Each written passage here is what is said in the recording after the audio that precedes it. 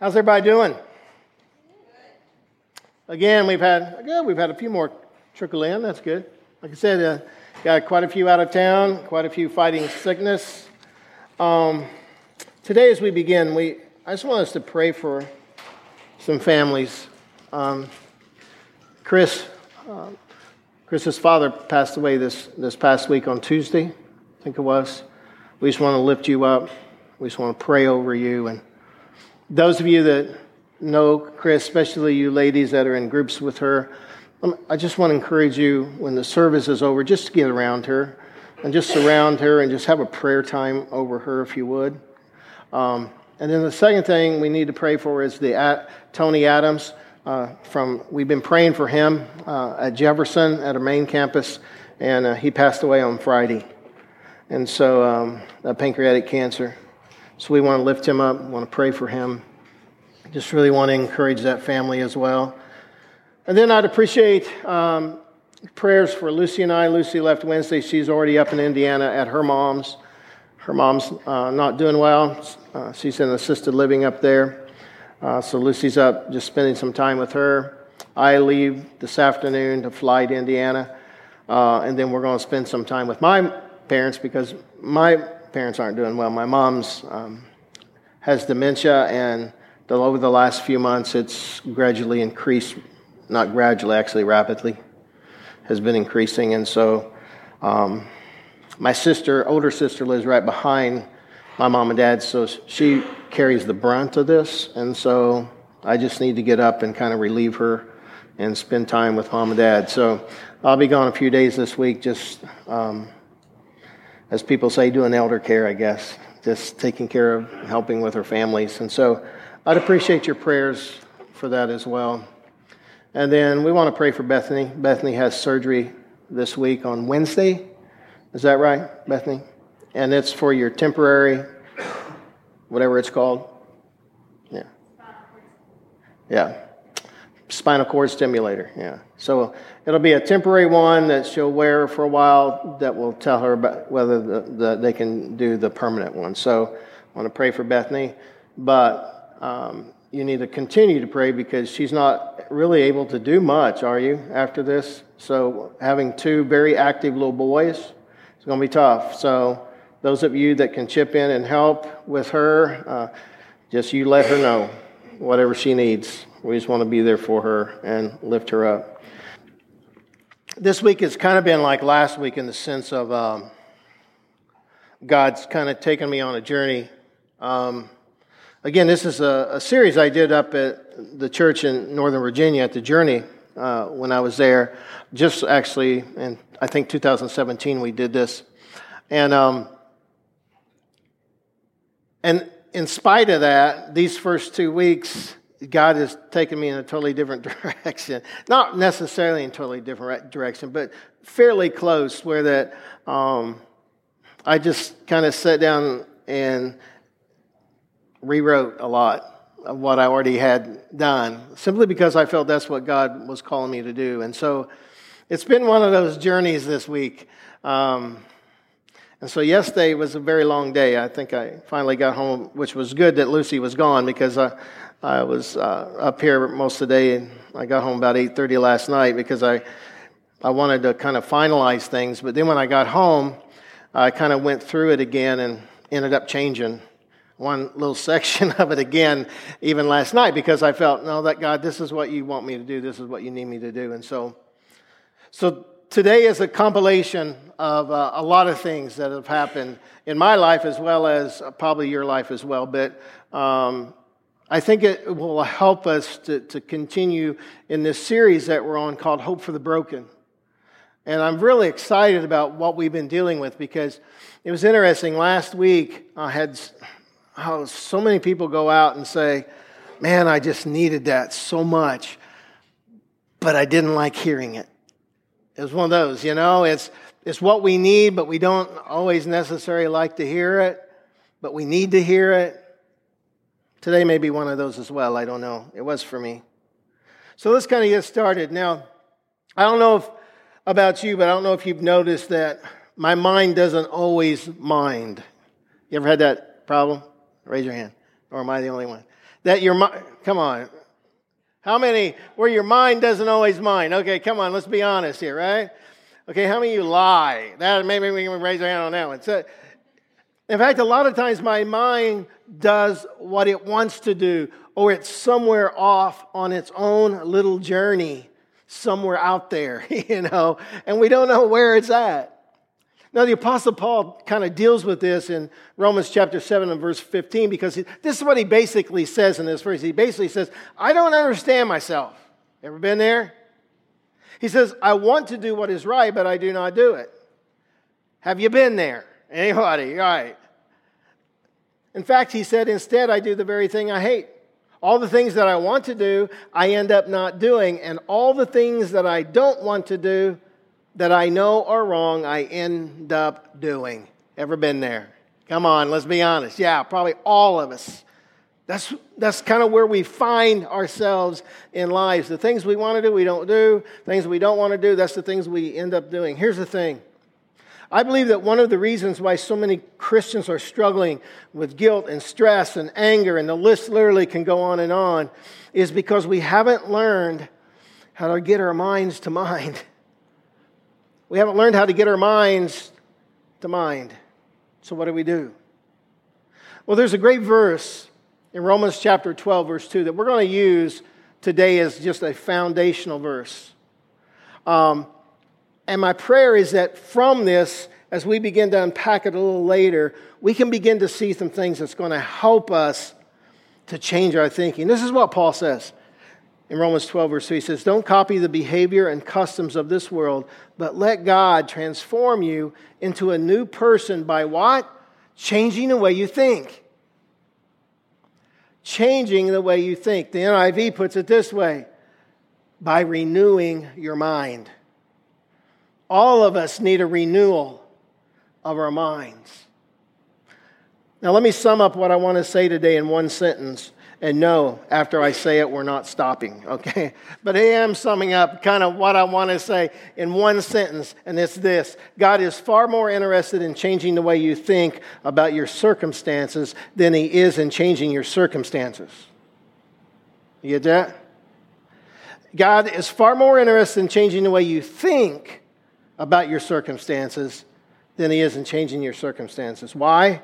Because He knows that your circumstances will never change until your mind is renewed, until you're transformed, until you begin to change the way you think. But here's the problem. We would rather change our circumstances than change our minds. We would rather have God deal with the problems and the pain and the sorrow and the suffering and the sickness and the sadness, and the list can go on and on. We would rather Him deal with those things rather than really change our mind or change the way we think. And God says, time out. It's not going to happen that way. He says, I know that these things are important, and I know they're important to you, but what's really important is what's happening inside of you. He says, I'm far more interested in changing the way you think than your circumstances. And so as we begin, let me give you a couple reasons why it's important that we learn to change the way we think. The first is this. Because our thoughts control our life. Our thoughts control our life. Every single action always begins as a thought. If you think it, you'll probably do it. Here are 3 principles that I believe that are true about our thought life. The first is this. Our thoughts have the power to shape our present and future for good as well as for bad. In today's English version, Proverbs 4:23 says this, be careful how you think. Your life is shaped by your thoughts. Be careful how you think, because your life is shaped by your thoughts. So because of that, let me give you something that we kind of need to hang on to and take to heart, and it's this. Don't believe everything you think. Don't believe everything you think. Here's why I say that. We naturally feel that if we think something, then it must be true because it's coming from within us, right? But just because you think something doesn't make it true. In fact, there may be some of you who have struggled for years accepting the fact that you have value and that you have worth because growing up somebody said to you that you're worthless or that you're no good or that you don't matter or that you won't amount to anything or you're ugly or you're fat or you're uncoordinated or whatever. And they planted that seed within your mind and it became truth to you. And because you believed it as truth, it shaped who you are. And so you've lived in a state of brokenness because you chose to believe a lie. Proverbs 23:7 says, "For as he thinks in his heart, so he is." For as he thinks in his heart, so he is. Which is why I think maybe the words of Jeremiah 17:9 are so important to understand. Look what it says. "The human heart is the most deceitful of all things and desperately wicked. Who really knows how bad it is?" You see, the heart is the foundation of our thoughts, our passions, our desires, our appetites, our affections, our purposes, and our endeavors. It's the door of our thoughts. It's where our values and our standards are stored that control what we think. And so we've got to be careful because our thoughts have the power to shape us, both in the present as well as in the future. But the second reason is this, because our thoughts are a battlefield. They are a battlefield that decides whether good or evil prevails in our lives. And we're going to talk about that more in just a moment. And the third thing is this. It's because our thoughts will keep us focusing on our brokenness or put us on a path of healing. Our thoughts will either keep us focusing on our brokenness or they will put us on a path of healing. You see, we have an amazing ability, again, to lie to ourselves. We do it all the time. We tell ourselves that things aren't so bad as they really are, or that things are better than they really are. We tell ourselves that we're doing okay when we're not really doing okay. We tell ourselves that sin is not a big deal when it is a big deal. In fact, the Bible tells us that we can't be trusted to tell ourselves the truth. That's why we can't believe everything we think. Just because you get a thought doesn't mean it's correct. Here's the thing. All sin begins as a lie. All sin begins as a lie. The Bible says, in fact, that Satan is what?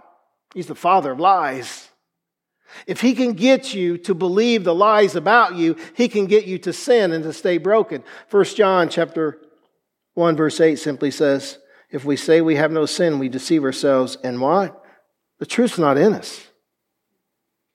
The truth's not in us. Never forget, we are the doorkeepers of our heart. And every thought that stays in will either set us free or keep us broken and keep us in bondage. And the choice of which one has control really is up to us. It's up to us to make that choice. But the second thing about our thoughts is this. It's because the mind is the battleground for sin. The mind is the battleground for sin. Whether you realize it or not, there's a battle going on in your life 24/7. And it's the battle for the mind. It's intense, unrelenting, and it's unfair because Satan never plays fair. And he never fights fair. And the reason why it is so intense is because your greatest asset is your mind. Let me tell you, over the last 40 years of ministry, I've watched people struggle because they were not able to hear God because their minds were somewhere else at that moment. And they couldn't connect even if they wanted to connect. As we've said, whatever gets your mind gets you. That's why one of the most important things we can do is to learn how to protect, is to learn how to strengthen and how to renew our minds, because the battle for sin is won and lost on this battlefield. In that passage in Romans 7 that I mentioned at the very beginning, Paul goes on to explain this battle for the mind. He says this in verses 22 through 23. Look what it says. He says, I love God's law with all my heart, but there is another power within me that is at war with my mind. This power makes me a slave to the sin that is still within me. Makes me a slave to the sin that's still within me. In the book of 2 Corinthians chapter 10, verses 3 through 5, Paul puts it this way there. Look what he says. He says, for though we live in the world, we do not wage war as the world does. The weapons we fight with are not the weapons of the world. On the contrary, they have divine power to demolish strongholds. We demolish arguments and every pretension that sets itself up against the knowledge of God. And we take captive every thought to make it what? Obedient to Christ.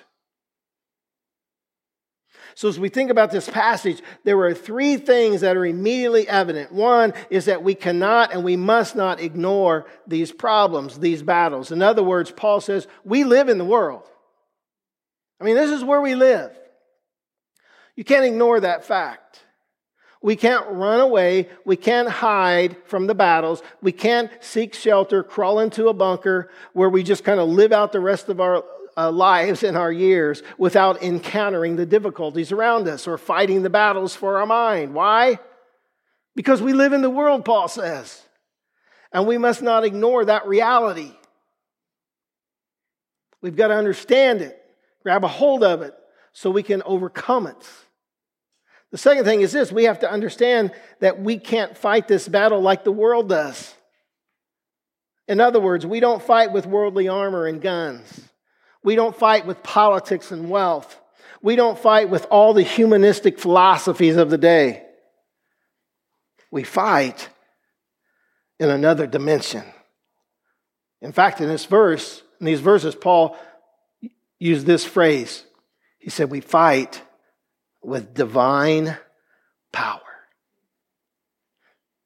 Now, last night, as I was kind of going through this, in the background on the TV, I was watching American Ninja Warrior. Anybody watch that? It's a great show. I love to watch it. Never could do it, but it's cool to watch. But it was kind of on in the background when I was kind of thinking about this. And so it made me stop and think a minute. You know, here's the thing. No matter how gifted and skilled those ninja warriors are that conquer all those obstacles, they still don't have enough power. You know that you could go to the gym 24/7, 365 days out of the year, and you could work out and train, and you could get muscles upon muscles, and it wouldn't matter how strong you became, you could never have the power to overcome. You could have all the powers of the Avengers rolled into you so that you were one big Avenger. And guess what? You still couldn't overcome on your own. Why? Because Paul says it takes divine power. It takes divine power. It takes the power that only comes through Jesus Christ in our life and in our hearts. And because of that, our fighting is not weak. Our fighting is powerful. And our fighting wins, our fighting succeeds, and it is mighty because it is fought in the very power of God. Now, Paul put it this way in Ephesians: finally, be strong in the Lord and in His great power. Put on the full armor of God so that you can fight against the devil's evil tricks. Our fight is not against people on earth, but against the rulers and authorities and the powers of this world's darkness, against the spiritual powers of evil in the heavenly world. You see, we got to fight with a different power. It's the power of God that lives within us. And He gives us the power to overcome. It's a divine power. But the third thing he talks about in these verses is this. He says our job through that power, through that divine power, and through God's armor, is to tear down and to demolish the strategies of our enemy. The strategies of Satan. Now, one of the main rules of battle is to know your enemy. You can never be successful as a soldier if you don't know the strategies of the enemy. This is true in the military, and it's also true in our spiritual warfare that we fight as well. A.W. Tozer once said, The vast majority of Christians believe that the world is a playground instead of a battleground. That's why it's not surprising that so many Christians are losing so many spiritual battles. They just think it's a playground. So what are the strategies of the enemy that Paul says that we need to demolish? Well, the first thing he mentions in those verses in 2 Corinthians is this: it's strongholds. Strongholds. Now, the Greek word for stronghold means a fortress or a castle. It's like having home field advantage in a football game. It's a place where Satan can have a free reign in my life. It's an area that he has gained control over because at some point in my past, I have surrendered that part of my life to him. And he has set up a stronghold, a fortress, a castle in my life, and he's fighting with a home field advantage because I gave up control at some point in my life and he took over. Martin Luther wrote, "The devil throws hideous thoughts into the soul, hatred of God, blasphemy, and despair." He goes on to say, when I awake at night, the devil tarries not to seek me out. He disputes with me and makes me give birth to all kinds of strange thoughts. The devil understands how to produce arguments that exasperate me. Sometimes he has produced such as to make me doubt whether or not there is a God. Now, strongholds can be a worldview like materialism, hedonism, secularism, relativism, atheism, and all the other different isms. They can be a personal attitude like, I'm never going to forgive that person, or I can never forgive myself. It could be, I will never amount to anything. A stronghold could be seeking the approval of other people over the approval of God, or believing the lies of the enemy, such as God really doesn't care or love me. Or a stronghold can be a multitude of things, such as fear and resentment and bitterness and apathy and unbelief, anxiety, envy, depression, lust, pride, greed, drugs, alcohol, pornography, immorality, and the list can go on and on and on. And each of these, if we allow them to, Satan can come in and build a stronghold in our life, a fortress, a castle, because we've given up control over to him in that particular area of our life. I actually heard a pastor talk about a guy in his church this week, a young couple. She has a tumor, I think it was, on a pituitary gland that keeps her sex drive down. And because of that, her husband has justified the fact that it's okay for him to look at pornography. That's a stronghold that Satan has come in and established in his life, and it will take him out if he doesn't overcome it. But the second thing is not just strongholds, but he goes on and he mentions arguments and pretension. Arguments refer to reasonings, and pretension refers to every proud obstacle or every high thing which exalts itself against the knowledge of God. And what does Paul tell us to do? He says we are to take those things captive. Take them captive. Take every thought captive and make it obedient to Christ. The word captive just means to control, to conquer, or to bring in submission. Paul says that we are to take these strategies of the enemy and we are to take them captive so that they will submit to and come under the authority of Jesus Christ. Never forget, this is important. Satan won't just leave you alone because you become a Christian. In fact, you have a lot bigger bullseye on you once you do. He will attack you from the strongholds that were already built up in your life and the ones you continue to allow him to build up in your mind.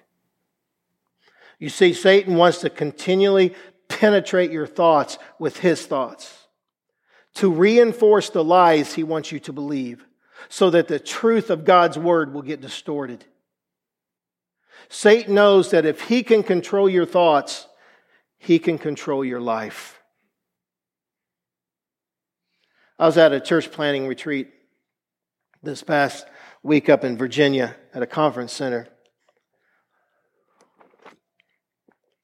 And it was so good to be around other guys. But the interesting thing about me being my age is most church planters that were there are young guys in their 30s. You know, they're just starting out. They're planting these churches. They're doing awesome jobs.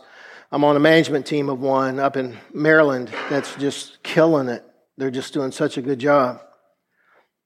But one of the things we talked about, and one of the benefits, I think, is of having somebody like me, and there were 2 or 3 other guys around my age that were there, is that not only have we come through a lot of those things, but now we're on this side of it, being able to look back and be able to see the things that we struggled with that maybe can help them. And so as we were going around the room just talking about those times when we were broken and we felt hurt and we didn't know what to do next, a lot of things came up in my life.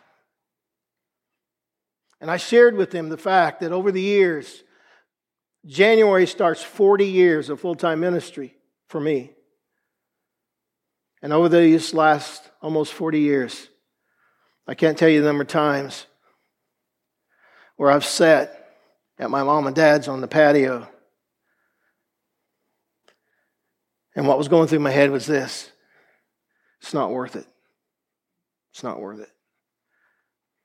If this is the way Christians act, it's not worth it. And as I thought, the things that kept going through my mind was just hang it up. Go to work with your dad, take over the business when he's done and retires, and just get out of it. I wish I could tell you that only happened once, but I can't because it happened multiple times over the years. But then as I would sit there, the other thing that kept coming into my head was this: you can't do it because this is what I've called you to. And that's the thing that's gotten me through, is the fact that I know I've been called to this. This is my calling in life, is the ministry, and this is what I've been called to. No matter how tough it gets, no matter how ugly people are, no matter how insensitive other Christians can be,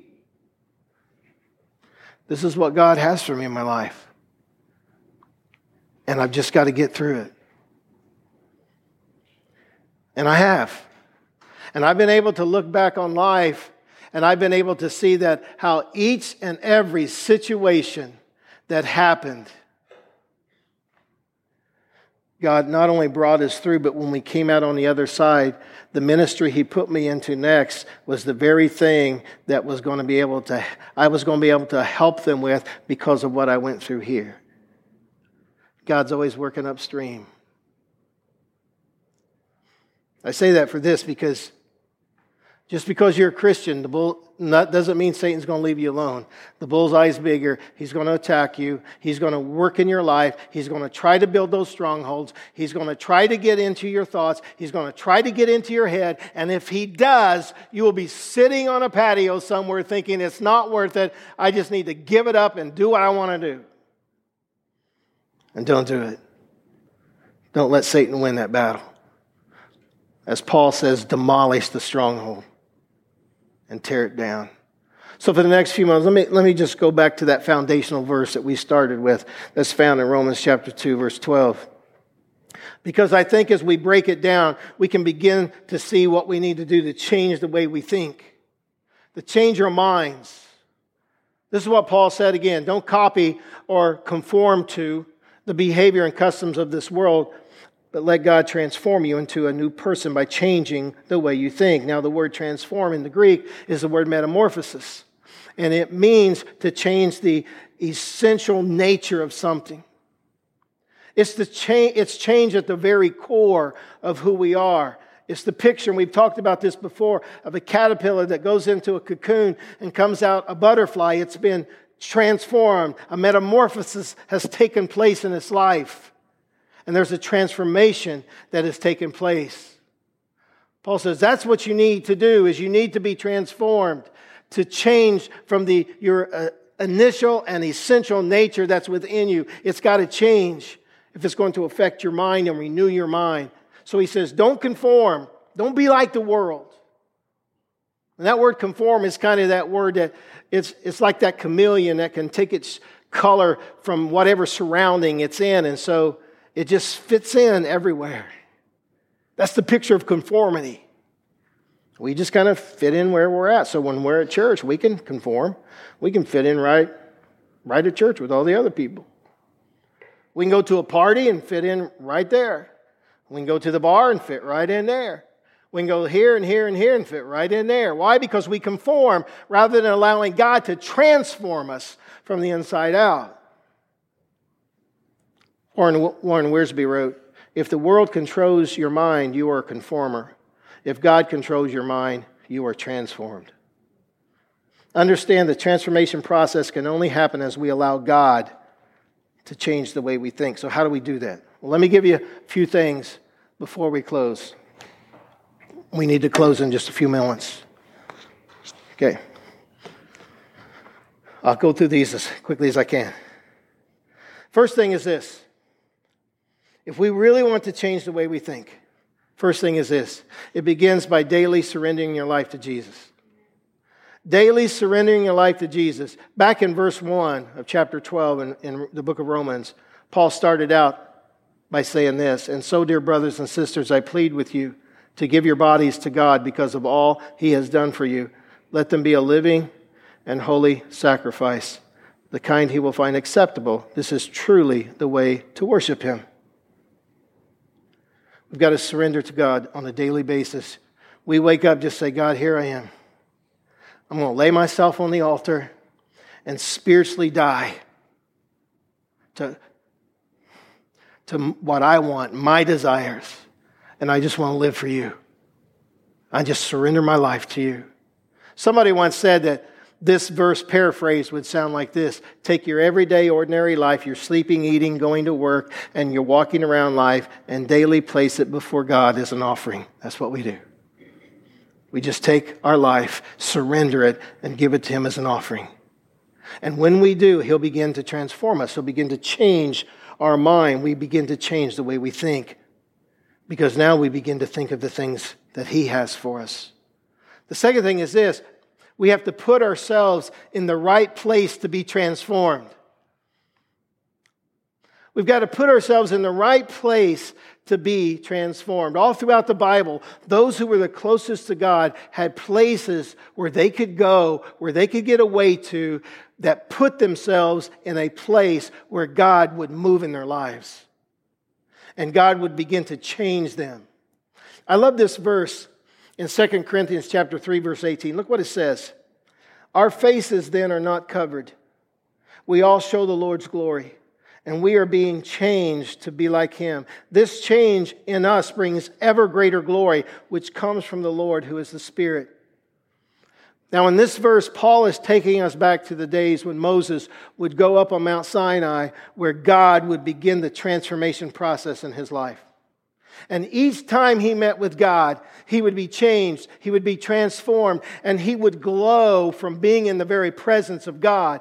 But when Moses came off the mountain, he would wear a veil over his face to cover the fading glory of God, because once he left the presence of God, the glory would begin to fade with each step he took. And so Paul says, we don't have to wear a veil. Why? Because the Lord's glory is not supposed to fade.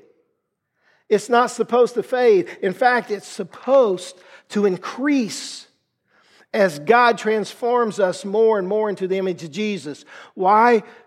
Because we never leave the presence of God. The presence of God is right in here.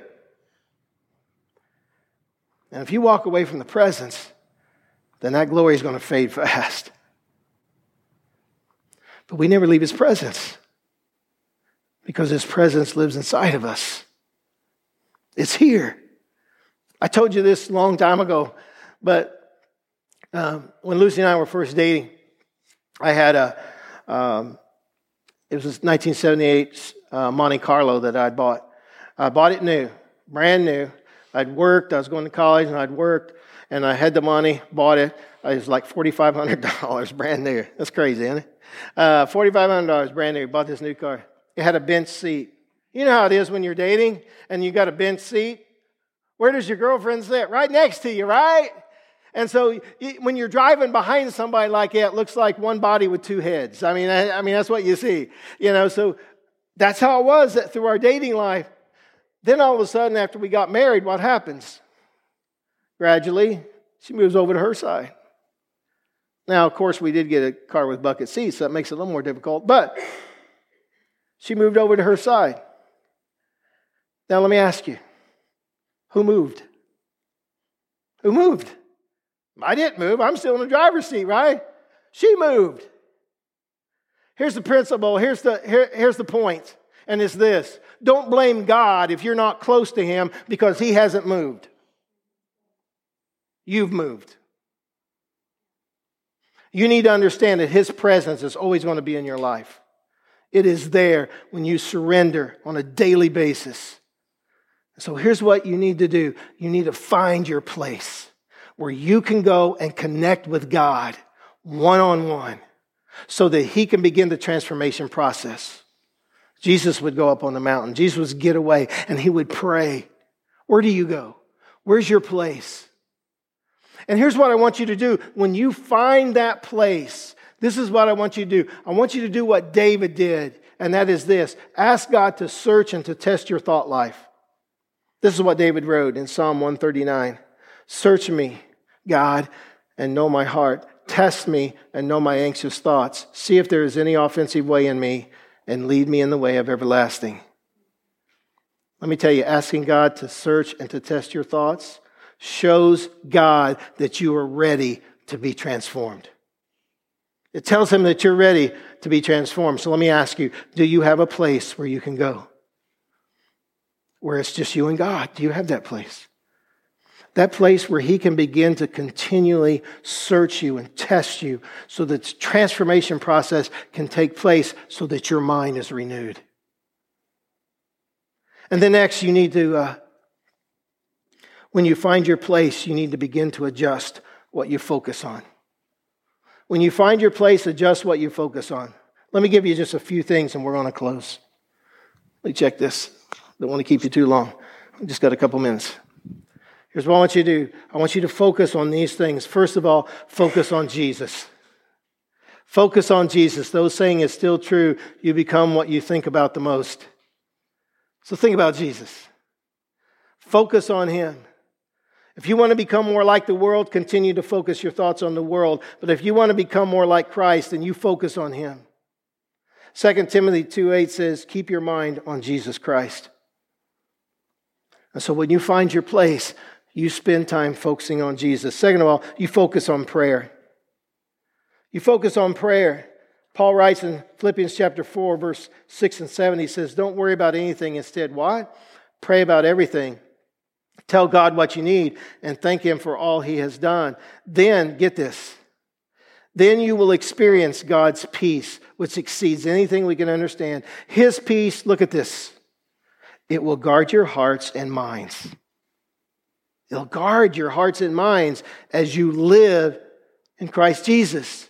You focus on prayer, and then you focus on the right things. In other words, he goes on in that same passage in verse 8 and says, fix your thoughts on what is true and honorable and right and pure and lovely and admirable. Think about these things that are excellent and worthy of praise. And so we focus on prayer and we focus on the right things, but then we focus on the Word of God. We focus on the Word of God. Do you remember the old phrase from the early computer days, GIGO? Stands for garbage in, garbage out. Let me tell you, it is still true of your life and my life today. Your life is a byproduct of what you feed your mind. Proverbs 15:14 says, a wise person is hungry for truth, while the fool feeds on trash. The psalmist writes in Psalm 1, verses 1 and 2, happy are those who don't listen to the wicked, who don't go where sinners go, who don't do what evil people do.